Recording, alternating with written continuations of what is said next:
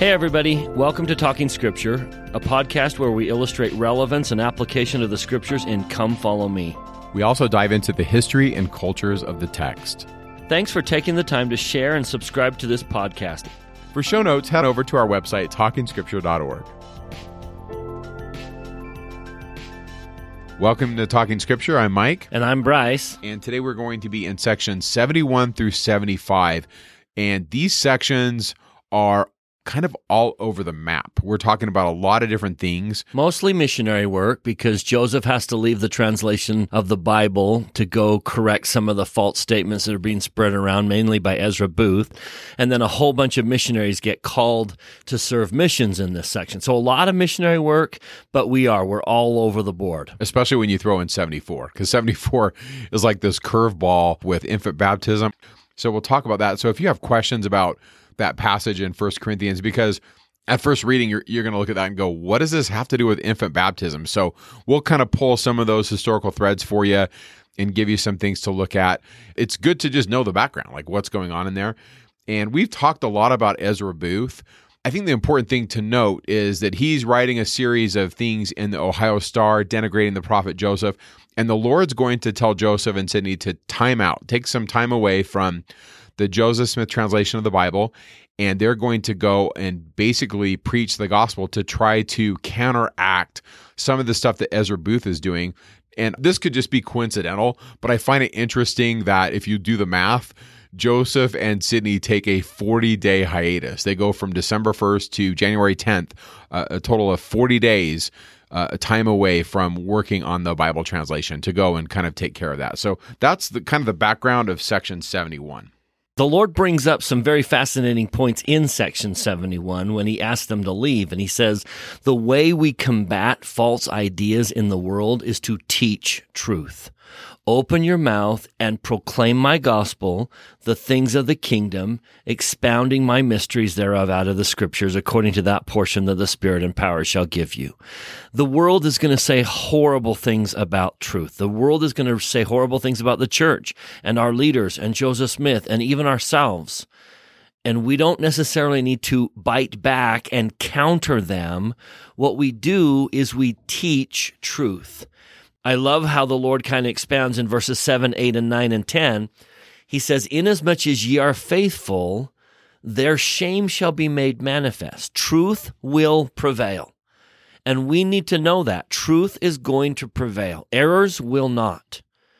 And the Lord says in verse 8, let them bring forth their strong reasoning against the Lord.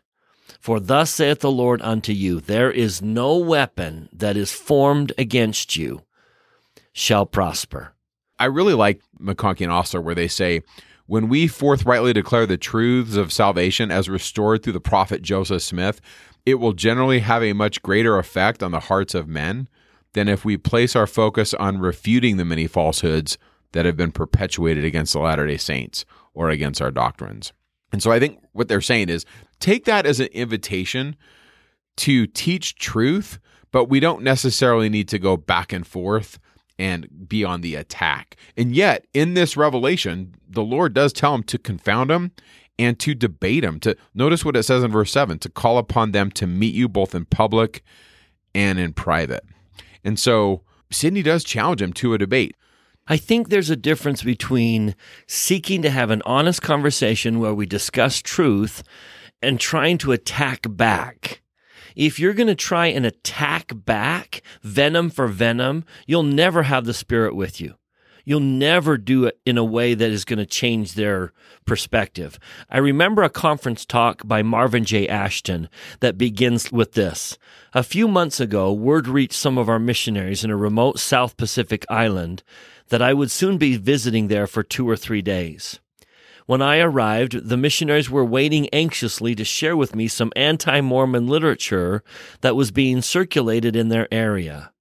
They were disturbed by the accusations and were eager to plan retaliation. See that? Eager to plan retaliation. The elders sat on the edge of their chairs as I read the slander and false declarations issued by a minister who apparently felt threatened by their presence and success.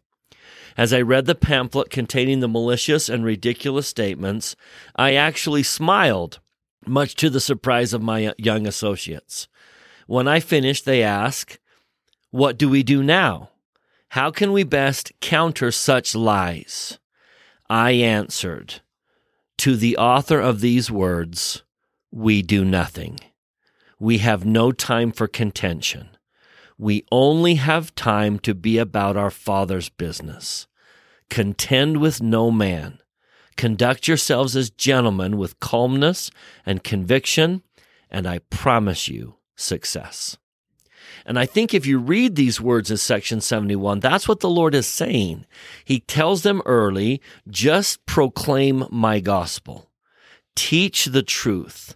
I love how he says, I'm going to help you. Whatever falsehoods are being spread about the church will not stand. Truth will prevail. I think we can also all agree that when it comes to religion in this discourse, we need to do our best to listen to each other. And one of the ways we know we're listening is if Bryce says something, I can say, Bryce, I'm hearing you say this. Is this what you said? And Bryce says, well, yeah, that's what I said. And then I say, okay, here's my contention, or here's my argument. Here's where I'm coming from. We can disagree. And certainly in the church, there are so many things not necessarily settled in the church. I love what David O. McKay says, where he says we want to have big tent Mormonism, meaning that within the church, there's all kinds of divergent views on things, but in all things, charity. And we should seek unity. But there's a lot of things we just don't, like Bryce and I don't necessarily agree on a lot of things. But yeah, Mike's wrong about a lot of things. Exactly. But I also acknowledge that in this time period, they did debate. And I think we can as well in the ideal speech condition where we're hearing each other and we're not attacking. I think that's the key. But that certainly took place then. It certainly takes place today. I wish I could say I've never done this, but when I have been in that mode, I haven't had the Spirit with me. And if you think about it, that when you're teaching, if you have not the Spirit, you shall not teach. So that's important. It is. And I would take you back to section 50 where we talked about teaching by the Spirit. And the Lord says in verse 32 and 33, "It shall be given unto you power over that spirit. And when you shall proclaim against that spirit with a loud voice that it is not of God, not with railing accusation, that ye be not overcome, neither with boasting nor rejoicing, lest you be seized therewith." And I think the Lord is simply saying, look, if you've got venom in your heart and you're trying to attack back, it's not going to happen. It's never going to be done with the Holy Ghost. You're never going to edify each other. Yeah. But do proclaim truth. I just love 3 P words, and I've mentioned them many times in this podcast. In Joseph Smith history, he pointed out that the ministers of religion were promoting and proving. But Joseph early on simply says, I shall present. If you don't have the Holy Ghost with you, you have to promote and you have to prove. But if you are teaching truth, if the Holy Ghost is your companion, because what you have to say is the Lord's truth, all you have to do is present. You don't have to promote. You don't have to prove. Just present the truth and the Holy Ghost will confirm it. And that seems to be what the Lord is telling Joseph to do. Because, here's the rule, verse 6, and just basic tenet of the gospel, unto him that receiveth, it shall be given more abundantly, even power. So people who are rejecting truth are going to reject truth no matter what. People who are receiving truth will receive it and then get more. So present truth, and those who are seeking it will receive it and move forward. That's good. I'm going to talk just a little bit about the promise of invulnerability in verse 9. No weapon that is formed against you shall prosper, the Lord speaking to Joseph Smith. And the clear anti-argument is going to be, hey, Joseph, you were killed. 1844, June 27th, you were killed at the hands of assassins in Carthage. Hence, this is a failed prophecy, essentially, is the argument from enemies of the church. And this prophecy, this promise of invulnerability is repeated in 35:22. It's also in the 54th chapter of Isaiah. So I'm just going to go to Isaiah 54 briefly. And it's also in the dedication of the Kirtland Temple, section 109. Yeah, excellent. So Isaiah 54 is a promise to Zion, verse 1, "Sing, O barren, thou that didst not bear. Break forth into singing and cry aloud, thou that didst not travail with child. For more are the children of the desolate than the children of the married wife, saith the Lord." This is a comparison between Babylon and Zion, and Babylon has been known to have more children, and Zion is considered childless, and so we're going to do this reversal. And Zion's going to, verse 2, enlarge the tent, stretch forth curtains, lengthen the cords, strengthen the stakes. Verse 5, the Savior is the husband, the maker, the Lord of hosts is his name, and this is a great promise to Zion, that with kindness will I have mercy on thee, verse 8.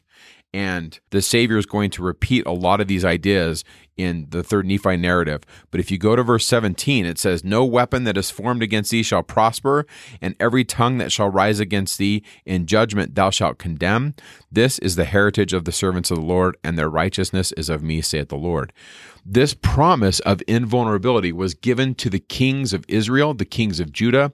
It was given to the kings of Egypt, and many cultures in the ancient Near East had this promise given to them at the fall festival. And if you've been to the temple, you have had a promise very similar to this given to you. And so let your mind go to those places and think of the promises that the Lord has made to you through his servants, especially concerning your seed and your power. The promise of invulnerability is a promise that is given to the kings of Israel. And remember, Jesus is the prototypical king. So these ideas in the temple are promises that the Father is giving to the Son. They're also promises that the Son, because he has been invested with God's power, the Son has the authority and power to give them to those who keep his commandments. And so he can give them to you in his house if you do it his way. And so these promises of invulnerability are eternal. And so we have a lot of quotes in the show notes from a couple of scholars that talk about this. Just know that the promises given are given from a specific side of the veil. They're given from the side in the Holy of Holies. And remember, these promises are to you. They're also from the Father to the Son. They're given throughout the Psalms, many of them, and we list them in the show notes. But they're the covenants that the Father made to the Son in the pre-earth council. And they're also given to us. And I love this quote. They're a reminder of the promises received in the council, that God is the guarantor, that one will have power to fulfill one's eternal covenants. That promise of invulnerability is important because, as is always so in these stories, the assignment is impossible, and only the intercession of heaven can make a path through which the obstacles that would prevent its fulfillment can be overcome. And so that's by Stephen Ricks and LeGrand Baker. And what they're essentially talking about is these promises given to Joseph, that you're going to build a temple, that you're going to build Zion, these are eternal promises given by God on the other side of the veil. He is in the Holy of Holies. And so because that's where he is beyond time. To enter that space is to enter into eternity. And so, as one scholar said, the rituals of the Holy of Holies were thus taking place outside of time and matter. Think about the experience that you have in the temple, the promises that are made to you. These promises are outside of time and matter. And so one LDS scholar talks about the promises in the Word of Wisdom in section 89 of the Doctrine and Covenants, and how the enemies of the church say things like, well, what about my grandma? She kept the Word of Wisdom and she died of cancer. And he says, well, these same promises were made by Isaiah to the Israelites. And so once again, this idea of running and not being weary, and health in the navel and marrow in the bones in section 89, these ideas are promises by God outside of time. And so I just think that's really important. It shouldn't surprise us then in the dedication of the Kirtland Temple that the Lord writes for Joseph Smith to say, "We ask thee, Holy Father, to establish the people that shall worship and honorably hold a name and standing in this thy house to all generations and for all eternity." Notice it's establish the people, that no weapon formed against them shall prosper, that he who diggeth a pit for them shall fall into the same himself, that no combination of wickedness shall have power to rise up and prevail over thy people, upon whom thy name shall be put in this house. In other words, it's not a promise that no bad thing will happen to you individually, that you'll never have cancer, that no bad thing is coming. We understand mortality and the need for opposition in all things individually. It's a promise of when God puts his name upon you, you are on the team that's going to win.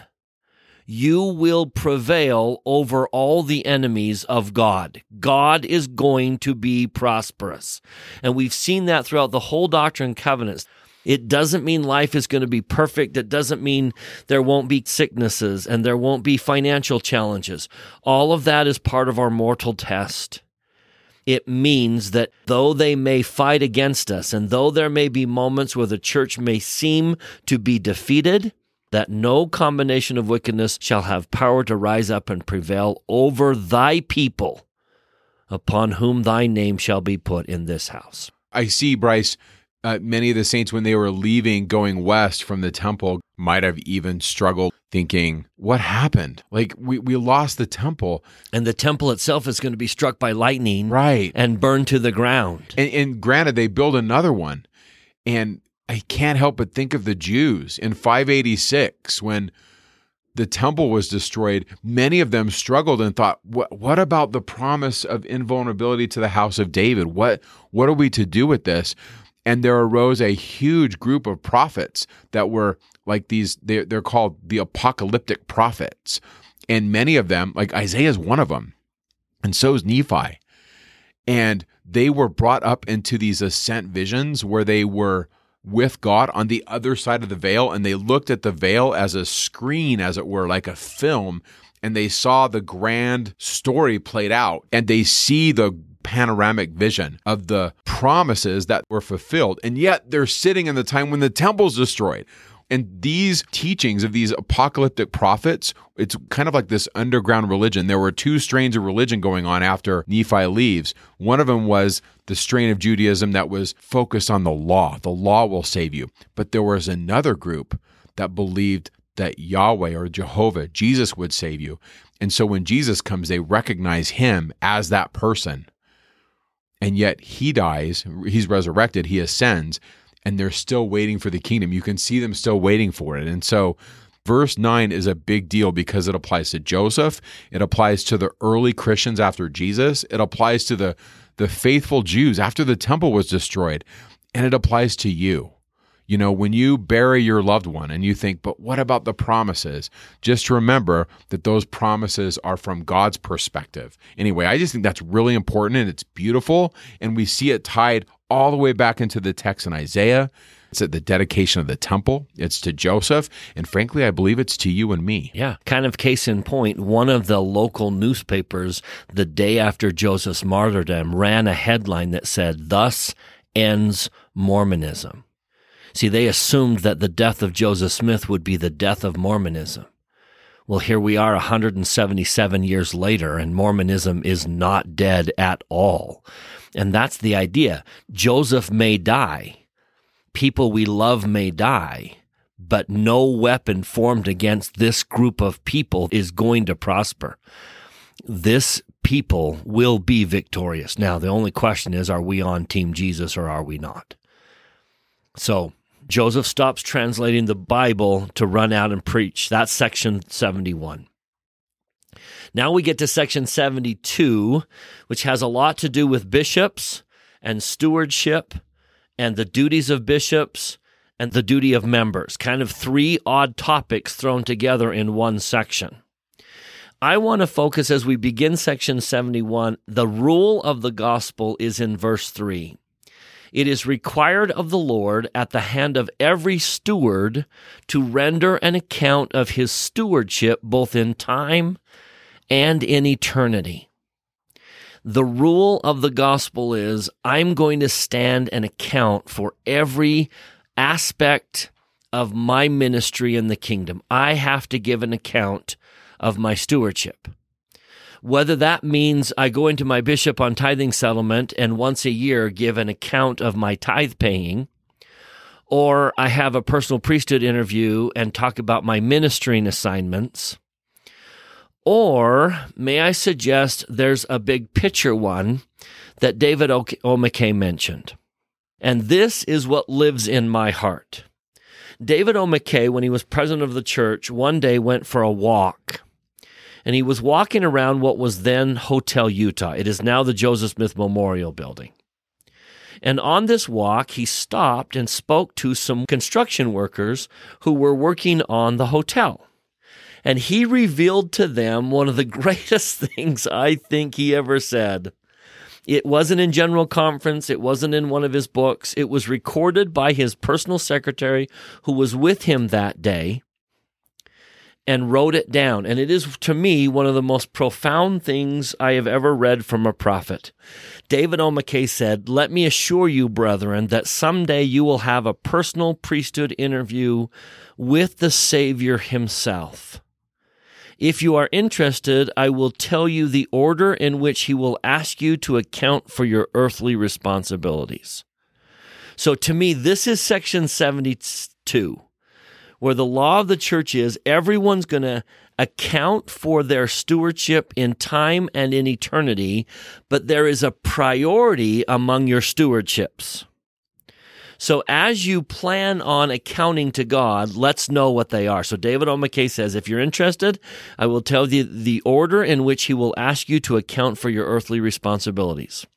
First, he will request an accountability report about your relationship with your wife.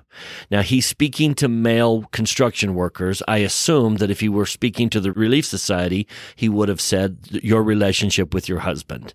So I'm going to say spouse. My first and most important stewardship that I will account for is the relationship I have with my spouse. David O. McKay said, have you actively been engaged in making her happy and ensuring that her needs have been met as an individual?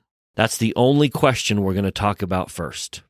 If I was a really, really good gospel doctrine teacher, if I served as a mission president, he's not going to care one bit during this section of the interview. First question is, tell me about your relationship with your spouse. Second, says David O. McKay, he will want an accountability report about each of your children individually. He will not attempt to have this be simply a family stewardship, but he will request information about your relationship to each and every child. So the first question the Lord asks me, Bryce, tell me about your relationship with Jennifer, your wife. And then he's going to say, now tell me about Ashley. And we won't talk about Spencer or Kenzie or Owen. Tell me about your relationship with your first child, Ashley. And then he will ask about Brittany, and then Spencer, and he'll go all the way down. I have 10. He will ask about each one individually. What have I done in the life of each of my children? And that's my stewardship. Spouse is number 1, children are number 2. What do you suppose is number 3? He will want to know what you personally have done with the talents you were given in the premortal life. That has made me ponder.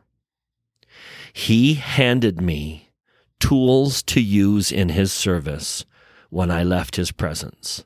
Bryce, that kind of reminds me of verse 15 in the section where the Lord says, you need to lay all things before the bishop in Zion. You need to take the tools, these talents you've been given, and say, Lord, here they are. I'm at your service. Yeah. Notice that comes before church callings. That'll be number 4 in David O. McKay's list. Number 3 is, what have you done with the talents that the Lord gave you in premortal life? Now, David O. McKay says, number 4, he will want a summary of your activity in your church assignments. He will not be necessarily interested in what assignments you have had, for in his eyes, the home teacher and a mission president are equals. but he will request a summary of how you have been of service to your fellow men in your church assignments. And I would imagine, kind of like he's going to ask about each one of my individual children, I would imagine the Lord will start and say, okay, let's talk about that CTRB class. Tell me what you did for each of those children in that CTRB class.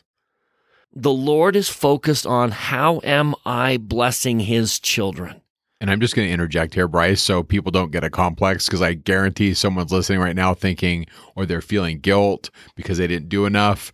And so I have a really short list, and it goes something like this: show up and have a good attitude. Because I frankly can't remember so many things. I'm always forgetting things. But you know what? If I show up and I have a good attitude, what I've found in my life is most stuff kind of works itself out. So for example, in your calling, you may not know all the people's names, but if you show up and have a good attitude, the Spirit compensates. Now that, like I said, that's just me because I'm simple and I can't remember so many things, but I found that so true on my mission. Like I wasn't the greatest missionary. I didn't know, how to do it, or I'm maybe not the most personable person, but if I'm smiling, I have a good attitude and I'm outside talking to people, I'm like, for me, that's pretty good. Yeah, and I think the other thing to remember is I sure better be a better primary teacher today than I was when I was 18. I think the Lord's going to be most interested in how I grew and changed. And talk to me about the current people you have an assignment with. What are you doing in their lives? And I just love that David O. McKay is drawing attention to the fact that we will account for how we have treated Heavenly Father's children. Now, number 5 on our list, he says he will have no interest in how you earned your living, but if you were honest in all your doings. 6th, he will ask for an accountability on what you have done to contribute in a positive manner to your community, state, country, and the world. And I love the circles I see him drawing. There's a series of circles here, and the centermost circle is my wife, my spouse. And then there's a circle around my children. And then there's a circle around what I did with the abilities he gave me. And then as that circle gets bigger, it goes to church, to world. So as you read section 72, remember the law that it is required of the Lord at the hand of every steward to render an account of his stewardship both in time and in eternity. But there are circles of that stewardship. And if I'm going to focus on something, I'm going to focus on those inner circles and then move outward. But make sure that the needs of the people in those inner circles have been met. Yep. Excellent. There's some stuff going on in this section with the literary firm. Once again, just remember there's people that are publishing things, they're working on the newspaper, and they need to have the right to lay claim upon the church for their maintenance, because when they're working full time, how else are they going to take care of their families? And so some of that's in here, not necessarily essential if you're teaching a class. 73 is 40 days have passed.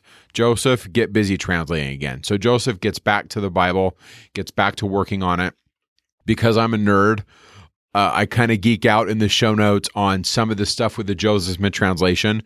So I happen to be of the opinion that the Joseph Smith translation is the Lord through Joseph showing us how to read the Bible. That when we read it, we should be able to, by the Spirit, not only know the truth that's in it, but actually be able to expand upon its views. I also happen to be of the opinion, based on kind of what I've read with history, that Joseph never felt that it was completed, that after the manuscript was done, as it were, when Emma had it, there were those that went to get copies of it, or to take it and to reproduce it. And Emma was very clear when she said to these individuals, she said, don't publish this. It's not completely finished. And so even today, some people wonder, what do we do with the Joseph Smith translation? Why don't we have it? Well, we have portions of it in the footnotes and some in the back in the appendix. But in essence, from my point of view and my perspective, reading history, is that this was a workbook, that it was inspired midrash, meaning commentary, that it was restoration of text, which was not there, but it's not necessarily totally complete. Anyway, that's just a little bit of history on that. Bryce, what does the process of producing the Joseph Smith translation do historically in the Doctrine and Covenants? Like, what does it produce? And I think that, to me, is the point.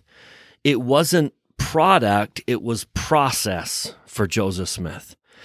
If we didn't include the JST changes in our footnote, you know what? It was still worth going through because of what Joseph became in its process. Now, I want you to watch very carefully. Section 73, he sends him back to the Scriptures. And suddenly, in section 74, Joseph's getting revelation about questions he had in 1 Corinthians 7. Section 76, the great section on the 3 degrees of glory, is a result of a question Joseph has after reading the New Testament. So the pattern here is Joseph is going to the Bible and looking at the Bible from the perspective of what did the Lord intend? What was the message here? And that signals revelation. And Joseph becomes a better person because of the revelations that flow. So whether or not he wrote down the inspired changes of the Bible is not nearly as important as the revelation that flowed into his mind because he was studying the Scriptures. Now, tell me that isn't a pattern for all of us. I mean, think about section 76. That was the product of the Joseph Smith translation. And wouldn't you agree, Bryce? That's one of the big gems of the whole Doctrine and Covenants. One of the absolute crowning jewels of the Doctrine and Covenants is section 76. Section 138 is the same thing. Joseph F. Smith, the prophet's nephew, is now the president of the church. He's pondering the writings of Peter in the New Testament. That hint that Jesus went to the spirit prison after he died. And he's pondering, what does that look like? What happened there? And then flows another one of the great gems of the Doctrine and Covenants, and that is Jesus' visit to the spirit world as recorded in section 138. And notice so many of these come when a prophet is pondering Scriptures. Nephi's version of the tree of life comes as he sat pondering his dad's experience. And so I think the message we need to take away this week is the Lord sends him back to focus on the Scriptures, and then notice how the revelations correspond to New Testament-like themes.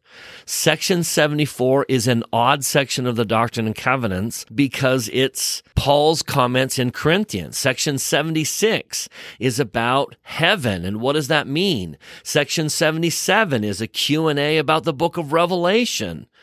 So much of what follows section 73 is revelation about biblical topics. And I promise you that if you will go to the Scriptures consistently and show the Lord that you want to learn, the Lord will open up your understanding and send revelation on other topics, not necessarily what's written in the New Testament.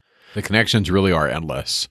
I mean, everything Bryce is saying is true. I can't tell you how many times I'll be reading something, and then I'll spend 3 hours reading something else that's related to that, and my mind's opened up, and then all of a sudden I'll go back and read something Joseph Smith said, and it's just a bombshell, what he's saying between the lines. Meaning, and I really do believe this, Bryce, there is so much Joseph Smith had revealed to him that he's not even telling us. He's just giving us hints, he's giving us clues, and they're in the revelations, but they're the stuff that isn't necessarily said overtly. It's this whole esoteric tradition. And the thing that's blowing my mind, Bryce, look at the year. Yeah. It's 1830. Joseph, super young. I mean, he's not even 30. To me, it just says that the Lord is with him. I mean, Joseph doesn't have access to computers, tools, languages, any of this stuff, and it's just flowing through him. Yep. Now, next week's podcast, we'll get into section 76, but look at how 76 begins. And this is the whole theme of what Mike and I are trying to talk about. Go to the Scriptures, go to the temple, prayer, all of these things that we do that open ourselves up to revelation.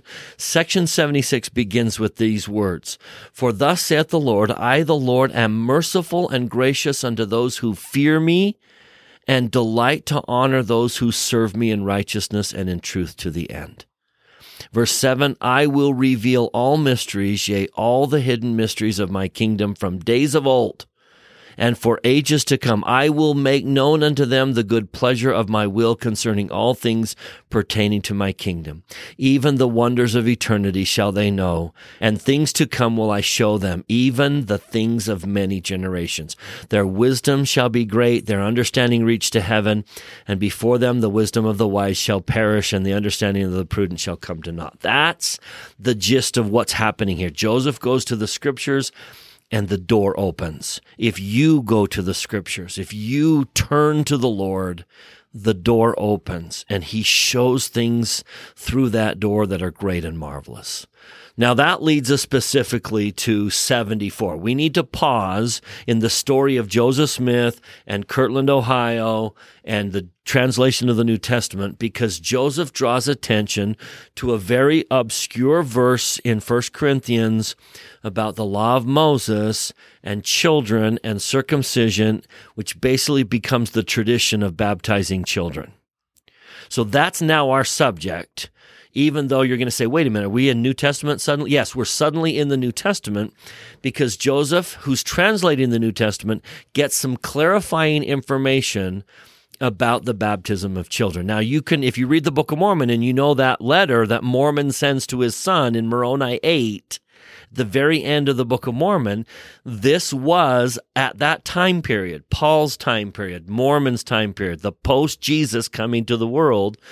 This now becomes a major problem that leads to the tradition of baptizing children. So Joseph is going to get some information from the Lord to correct the false doctrine by correcting a passage in Corinthians. It's interesting, Bryce, that this passage in Corinthians isn't even talking about infant baptism. Right. There's no place in the New Testament where it says, go and baptize these little children. They call it pedobaptism. But it does say in verse 6, their children might remain without circumcision, and that the tradition might be done away, which saith that little children are unholy, for it was had among the Jews. So even though there's no statement in the Bible, it was believed among the Jews that little children were unholy and needed something to make them holy again. Which is interesting because females were not circumcised. We're only talking about the infant sons in Judaism. But back to 1 Corinthians. So if you go to 1 Corinthians 7, verse 6, Paul says, I speak by permission, but not of commandment. And then he's talking about all these different questions about marriage. And it's interesting because one of the questions the early Christians had was, okay, if I'm married to somebody who's not a believer, do I stay married? And what do I do? And essentially Paul's statement is, yes, you stay married. And his point seems to be that your marriage to your spouse, though they be an unbeliever, can have benefit to them. It can bring light into their life. This is what it says in 1 Corinthians 7:10. Unto the married I command, yet not I, but the Lord. Let not the wife depart from her husband. And if she depart, let her remain unmarried, or be reconciled to her husband. But to the rest speak I, not the Lord. So he's trying to say, this is me speaking. If any brother hath a wife that believeth not, and she be pleased to dwell with him, let him not put her away. So he's saying, stay married. Skip down to verse 14. For the unbelieving husband is sanctified by the wife, and the unbelieving wife is sanctified by the husband. Else were your children unclean, but now they are holy. What does that even mean? That could be very difficult. But what essentially he's saying here when it ties into marriage is that stay married. Your unbelieving spouse can be sanctified or be made more clean by their association with you. He's certainly not saying that they're becoming believers. He's certainly not saying that they are entering into covenant. But this was the early teaching of the church, that it would bless them. And some early Christians, but I don't think this is happening for a couple hundred years, and this is difficult because we don't know, but over the course of time, there became teachings that infants were less than holy, that infants were tainted by Adam, and when that came into play, the connection between that idea and circumcision was tied together. I don't think this is going on in Paul's day. Like I said, Paul's not saying these words, but this is historical dots connecting. And so I want to briefly take you through some of these ideas in early Christianity when it comes to infant baptism. Now, one of the very first things, it's not in the Bible. It's a text that was used in churches, but it didn't make the cut. In 367 AD, there was a guy by the name of Athanasius. He makes a list of 27 New Testament books, and he says, here's the list. This is what's going to go in. This is what's not going to go in. And that 367 AD list wasn't really even solidified in the churches for at least probably 100 years. And this book didn't make the cut. The book is Didache. That's how you pronounce it in Greek. And it literally just means teaching. The Didache was probably textualized around 100 AD. So many churches use the Didache. And the 7th chapter essentially says this: before baptism, let him that baptizeth and him that is baptized fast. And then in the 7th verse of the 7th chapter, it says that they should fast for a day or two before they are baptized. And scholars look at this and say infant baptism was probably not a thing in the first 100 years because babies don't fast. Now, maybe I'm stretching it here. I don't know. I wasn't there, but this is just some of the arguments that they have regarding when did infant baptism creep in. A couple others. One that is used a lot is by Irenaeus, and he lived in the 2nd century. And he wrote a text called Against Heresies. And I'm just going to read the part of the text that's lifted by the people that are proponents of infant baptism. Here it is. For he, meaning Jesus, came to save all through means of himself, all I say, who through him are born again to God, infants and children and boys and youths and old men. He therefore passed through every age, he meaning Jesus, becoming an infant for infants, thus sanctifying infants, a child for children, thus sanctifying those who are of this age, and then he goes on and on. From that text, proponents of infant baptism say that since Jesus became an infant for infants and a child for children and an adult for adults, that he lived through the ages of man, that infants should be baptized. From my reading of it, that's not what he's saying. We put it in the show notes. You can read it for yourself and decide for yourself. But to me, I read Irenaeus' thoughts and I'm thinking, that's Alma 7, 11, and 12. That Jesus became mortal so that we could become like Jesus. That he could sit across from you, and if you say, Jesus, you don't know what it's like, he could say, oh yeah, I do. I lived the mortal experience. Anyway, that's Against Heresies. So you might be asking yourself, okay, well then when did it creep in? When did infant baptism become a thing? Probably the earliest text we can find is 235 AD, 3rd century. Hippolytus wrote, baptize first the children, and if they can speak for themselves, let them do so. Otherwise, let the parents or other relatives speak for them. And probably the most famous person to really push forth infant baptism, and I happen to love this guy because so many things are right in line with Latter-day Saint theology. For example, he's talking about the preexistence of souls. So much of section 76 is in this man's writing, meaning he kind of had a lot of these same thoughts, and his name is Origen, and he lived from 184 to 253. He gives some commentaries on Romans 5 and Leviticus where he basically says, we've got to do this. We've got to baptize infants. But then he gives the reason. Listen to this reason. He says, for every soul that is born into flesh is soiled by the filth of wickedness and sin. Now, I think that's why the practice came in. I think the practice came in because the belief that we're in this fallen world, we've got to fix it. And so I think they're putting these ideas together. I think they're taking with one hand, I'm holding my left hand out with circumcision, and with my right hand, I'm reaching out with infant baptism. And I think they're marrying these two doctrines. And I think that some of the early Christians of the 3rd century are going to use passages like 1 Corinthians 7, talking about how a believer sanctifies family members through their association, and some of the ideas of circumcision in Judaism, because the circumcision of the young male infant was a sign of the covenant. And what's fascinating to me, Bryce, is if you read the Book of Mormon, they're kind of having the same debates at about the same time on the other side of the world. And I love, we did this when we talked about the Book of Mormon, but I love how father to son, they write this letter in this exchange, and they say, I spent a long time praying about it. And I had this revelation that it's not necessary. If you're teaching this in a gospel doctrine setting, you could probably spend 30 seconds on section 74. But I think it's good for us as Latter-day Saints to go into the history books and to kind of blow the dust off and look at what early Christians were wrestling with, because they did. They wrestle with these ideas. And I want to go big picture, because what Mike just described is the birth of a tradition. And traditions are good, but can be very challenging in the church. Joseph Smith once said, "I have tried for a number of years to get the minds of the saints prepared to receive the things of God, but we frequently see some of them, after suffering all they have for the work of God, will fly to pieces like glass as soon as anything comes that is contrary to their traditions. They cannot stand the fire at all. How many will be able to abide a celestial law and go through and receive their exaltation? I am unable to say, as many are called, but few are chosen." It's this idea of holding to traditions when those traditions are not necessarily founded in truth.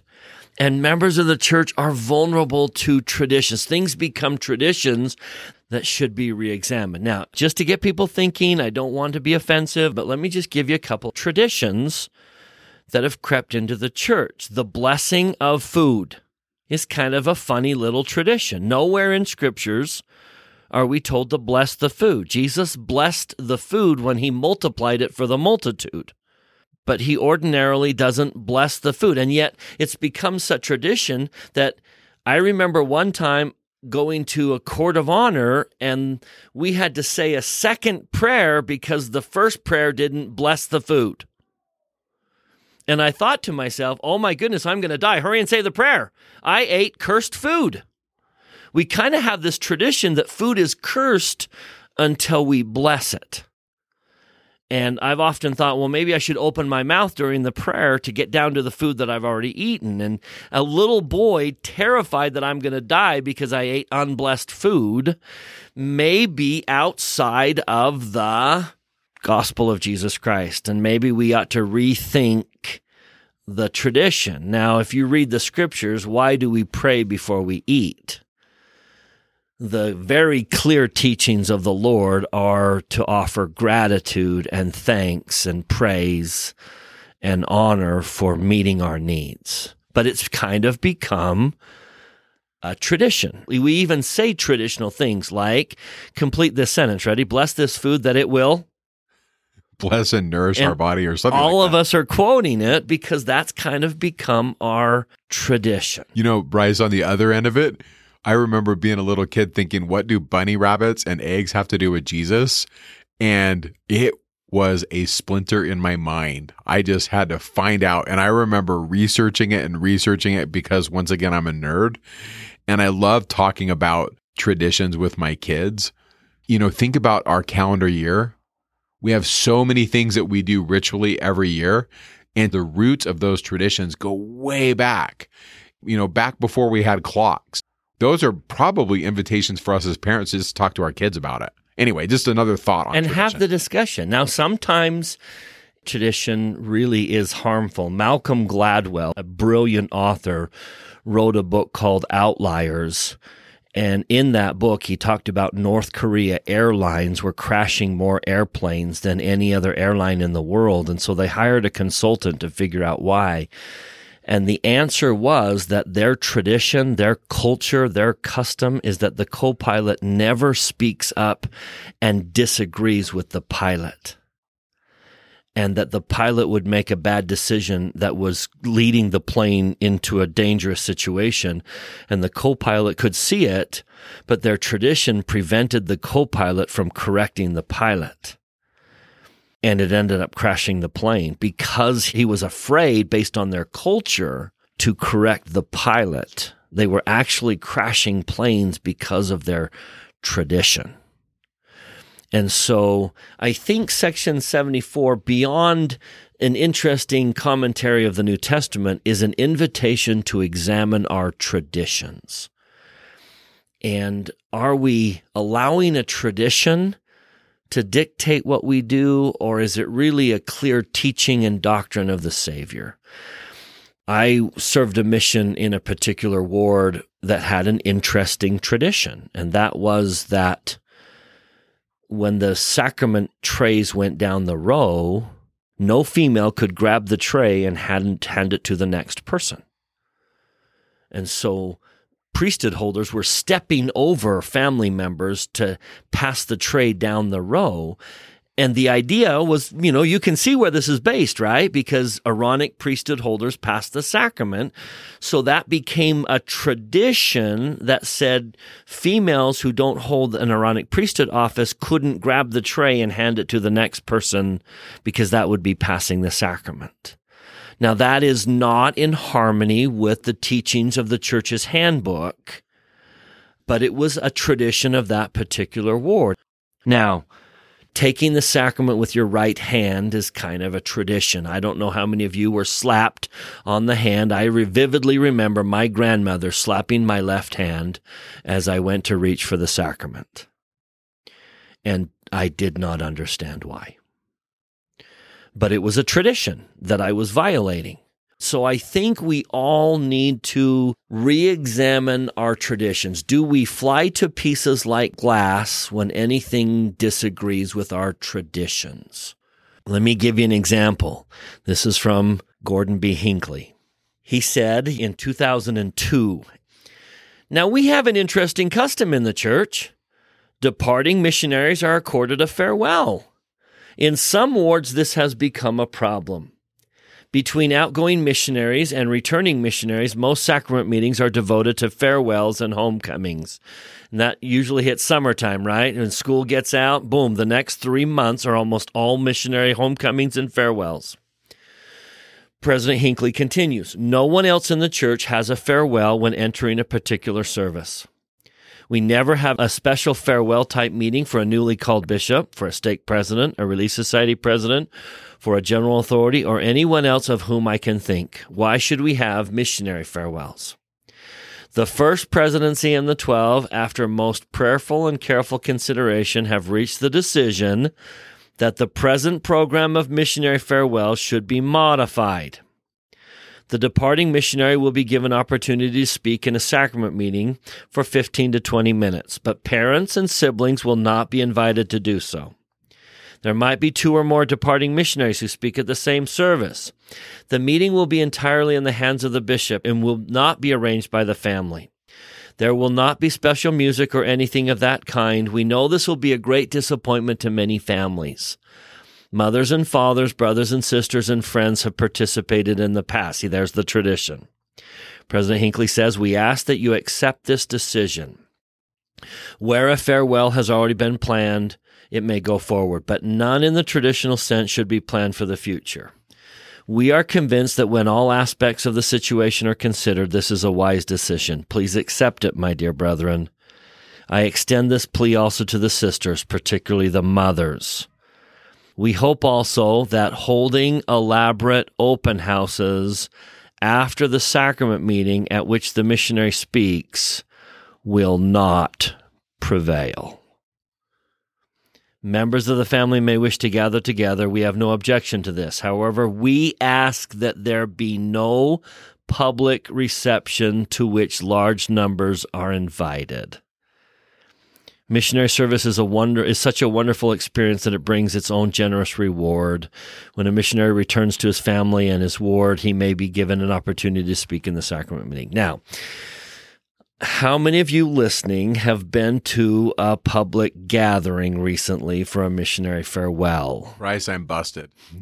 In other words, the tradition, even though a prophet stood up and said, "Let's not do this. Please don't do it anymore," but it's a tradition that we just can't let go of. And just like the tradition of baptizing children crept into the church because they tied 2 truths together, sometimes we need to examine our traditions.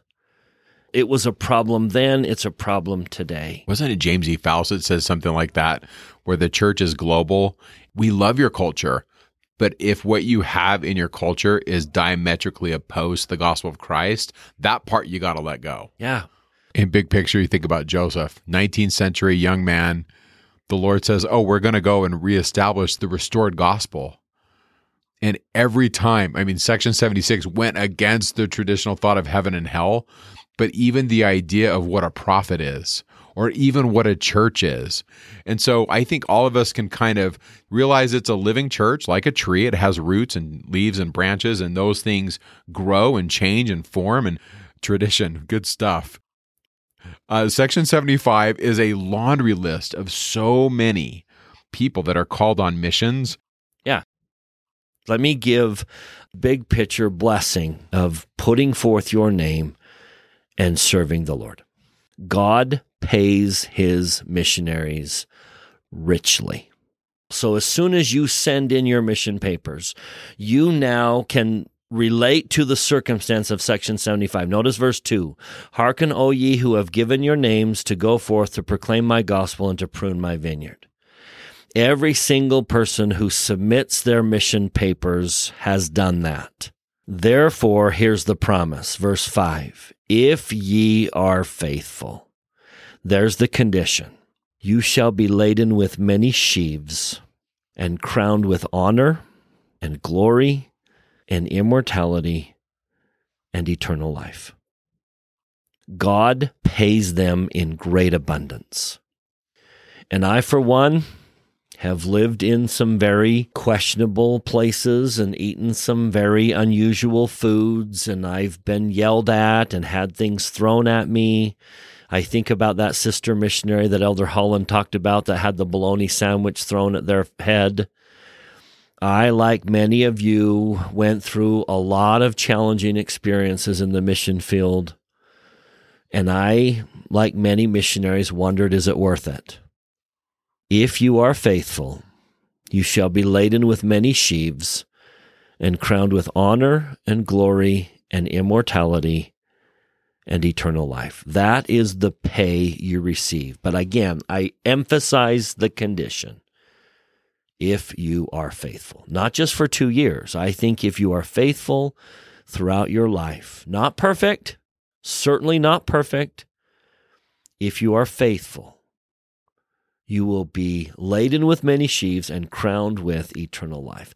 That is big picture blessing of putting forth your name and serving the Lord. Good. I love that. I want to just take my hat off to Susan Easton Black. I use a lot of her stuff from the book Who's Who in the Doctrine and Covenants. If you're a gospel doctrine teacher, I would recommend that you pick up a copy of that book. It's just really good because what she does is she takes every single person mentioned in the Doctrine and Covenants and she gives you a short sketch of who they are, and it's all footnoted and good stuff. And so we took some of the people on that list, obviously not all of them, but we took some of them and we put them in the show notes. That could be a standalone podcast. Okay, so let's throw the contrast. Yeah, okay, so Lyman Johnson. In 1838, the Johnson brothers, Luke and Lyman, leave the church. But Lyman Johnson is the one that's involved in land speculation, and he's so depressed after he leaves the church, and he says essentially, if I could believe it, I would, but he doesn't come back, and he struggles. But I think we skip over Luke. Luke Johnson, he's 24 years old when this revelation is given in 1831, and he was ordained a member of the Quorum of the 12 in 1835. He's in his 20s. He fell away from the church in 1837, but Luke came back. And we don't really talk about Luke a lot, but in 1846, so after Joseph Smith dies, he goes to his brother-in-law, Orson Hyde. You see, Orson marries Luke's sister, Marinda Nancy Johnson. And so that's the connection between him and Orson Hyde. And so on March 8th, 1846, after Joseph Smith's martyrdom, he comes back into the church, and he actually goes west with the saints, and he settles in Tooele County. This little place, if you look on the map, we actually link it for you in the show notes, called St. John. That little teeny place, St. John, was actually named after him because his last name's Johnson. And he dies at the home of Orson Hyde on December 9th, 1861, at the age of 54. And I really like what Brigham Young says about him. He says, since his return to the church, he has lived up to the truth to the best of his ability, and he died in the faith. And so here's an apostle who leaves. He's in his 20s. He comes back, and he dies firm in the faith. I like that story, and I also like it because I can't even imagine being in my 20s back then and being called to that office. And I certainly am just, I'm just going to sit here and say, I'm not going to cast judgment on these guys because I wasn't there, and it's complicated, especially when you get into the 1838 history. So that's Luke. So Samuel Smith, verse 13, he is actually Joseph Smith's brother. So he's 23 when this revelation is given in 1831. But think about this. How old's Joseph Smith? Like, Samuel's right behind him in age. Samuel was one of the 8 witnesses to the Book of Mormon and one of the 6 original members of the church. And he does serve that mission with Orson Hyde like he's called. And this is what we read in the historical records, that they went from Ohio to Maine, and that this was one of the most arduous and toilsome missions ever performed in the church, according to Orson Hyde. To travel 2,000 miles on foot, often sleeping in schoolhouses, after preaching in barns, in sheds, and by the wayside, was something of a task. Samuel Smith wrote, "We went from house to house, and many during that day rejected us." And so he kind of lived this life of, at least during that mission, of just great difficulty. It wasn't like they had an apartment and a car and they had like an area book. They just had to go out and go preach the gospel. And for Orson Hyde to say that this was one of the most difficult missions, if you know Orson Hyde's story, he travels to Europe and then eventually to Jerusalem. He gets waylaid in Germany for a while where he can't get out. He's got some kind of a visa issue. And so he picks up German and writes some of the first literature for the church in German. And then he gets to Israel. And if you read some of the stories of people traveling in Israel in the 1800s, this was not like going to Israel today. I mean, you would get knifed, you would get robbed. It was kind of sketchy. And Orson Hyde says that this mission in this part of northeastern United States was really difficult. Kind of paints you a picture because Orson Hyde, this guy's traveled. So we got to give Samuel props for that mission. But he does. Samuel follows the church and he leaves the state of Missouri in 1838 and he goes to Nauvoo. We don't talk a lot about Samuel because he dies right after Joseph.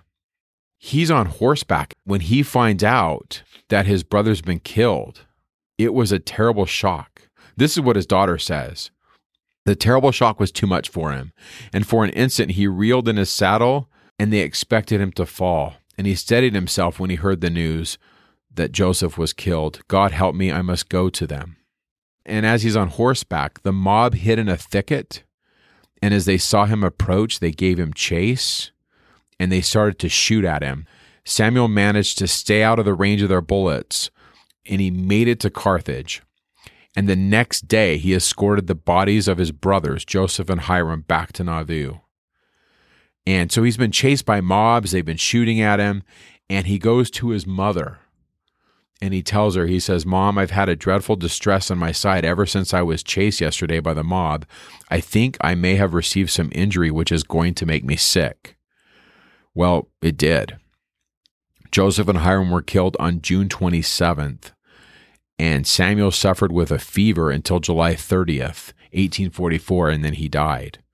And so by July 30th, 1844, in just a short time, just a few weeks, Lucy Mack Smith has lost 3 of her sons to the violence in Carthage.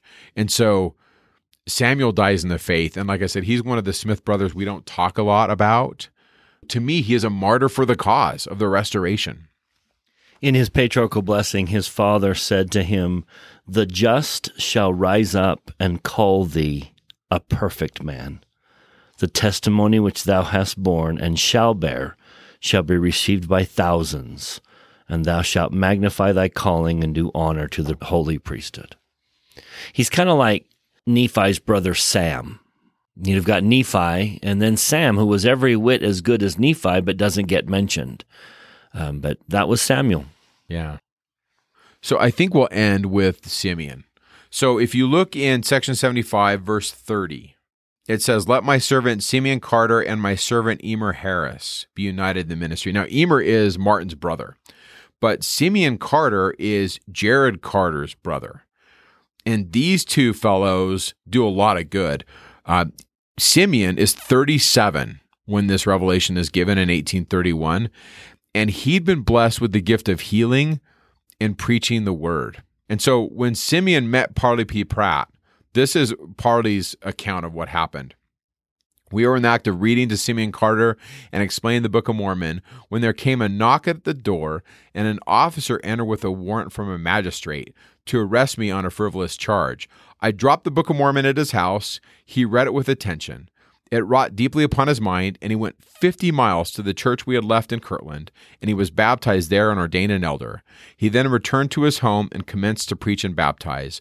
A church of about 60 members was soon organized. So imagine you're baptized, and right out of the gate, you're out preaching the gospel from the Book of Mormon, and you're having that kind of success. Probably one of my favorite stories about Simeon is the story of John Tanner. You see, Simeon Carter, over the course of his missionary experiences, he meets this man by the name of John Tanner. And John Tanner was a Bible-reading Baptist who, when he heard the rumors of Mormons in the town, he went to the meeting where they were so that he could protect his Baptist brethren from the false doctrine of the Mormon elders. And for some months prior to this meeting, his leg had been afflicted with open sores, and it just wouldn't heal.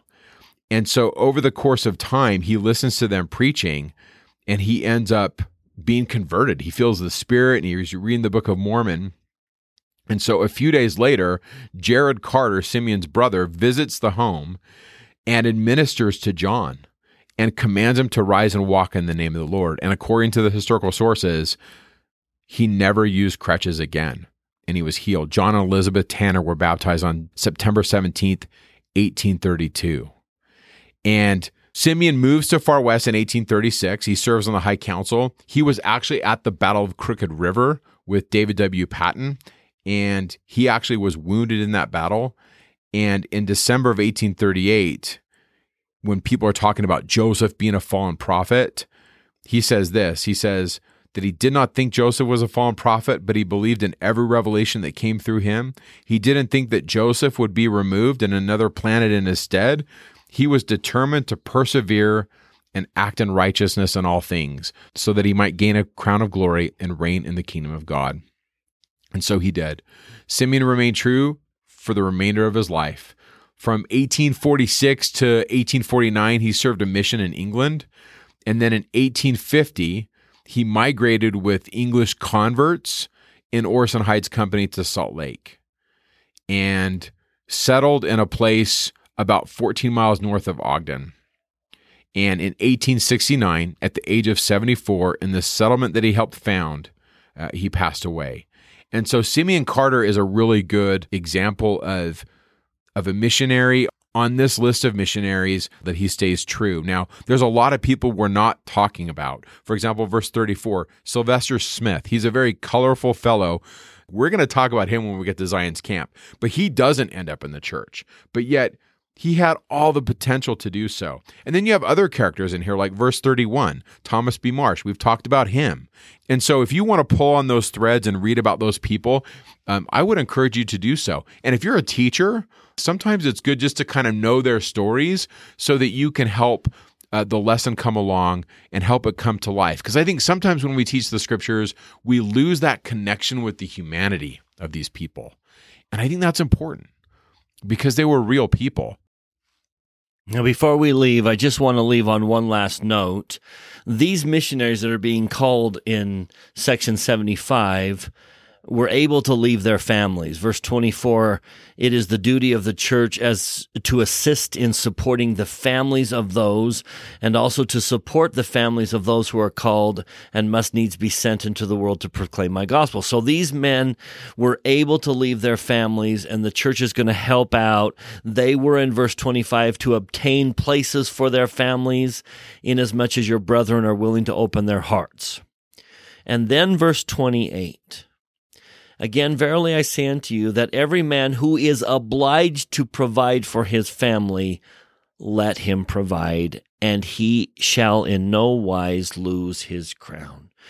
Today we don't send fathers of families and mothers of families out into the mission field. We send young men and young women. But even among those young men and young women, there are some who, because of their circumstances, because of one situation or another, are not able to go serve a mission. And I know it tortures them that they can't go, and they're filled with feelings of guilt, and they feel like they've let the church down and they've let the Lord down. That's why I love this verse 28. And to any of them who are listening, or to their loved ones who, because of a very legitimate situation, because of COVID-19, because of medical challenges, or whatever it is, a very good, reasonable reason they were not able to go serve a mission, listen to what the Lord says in verse 28. Their hearts were right, their intents were right, their desires were right, their love of the Lord was right.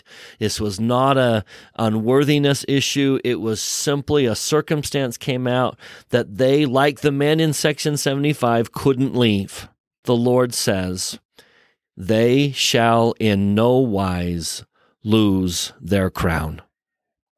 The Lord understands those circumstances, and the Lord will compensate them. So to those whose desires were right, but because of the circumstance they were not able to serve, I love what the Lord is saying here. Inasmuch as men do good, they shall in no wise lose their reward. And with that, we'll leave you. Next week, it's section 76, the 3 degrees of glory. That'll be good. And that'll be a great one. We'll see you next week. Talking Scripture is not an official production of The Church of Jesus Christ of Latter-day Saints. The opinions expressed in this podcast are Mike and Bryce's opinions only. We refer you to official church sources and the church website to clarify any doctrinal questions.